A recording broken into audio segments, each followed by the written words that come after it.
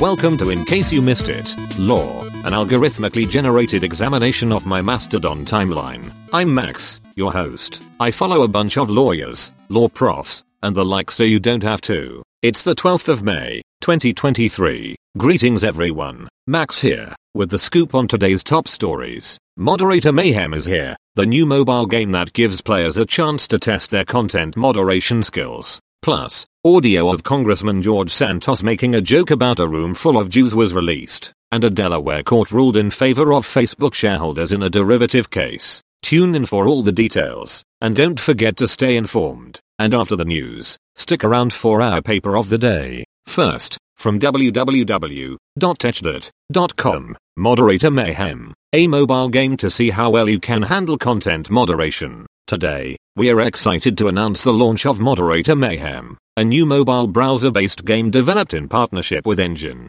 The game simulates the life of a content moderator for a review website, and tests players' abilities to make quick and accurate decisions on a growing stack of flagged content. The game also teaches players about the complexities of content moderation, the competing pressures, and the consequences of making the wrong decision. Players can experience the real-world consequences of moderating content, such as being challenged by dissatisfied users, and receiving feedback from their manager and the public. Try Moderator Mayhem and see if you can handle the mayhem. Next, from www.thedailybeast.com, George Santos cracks joke about room full of Jews in newly released audio. New York Rep. George Santos was indicted on charges of money laundering and fraud, and just hours later an audio clip surfaced of him telling a joke about a room full of Jews. In January, an ex-roommate revealed that Santos used a Jewish-sounding name for online fundraisers. Santos later said he meant he was Jewish. This latest revelation is sure to cause more controversy for the embattled congressman.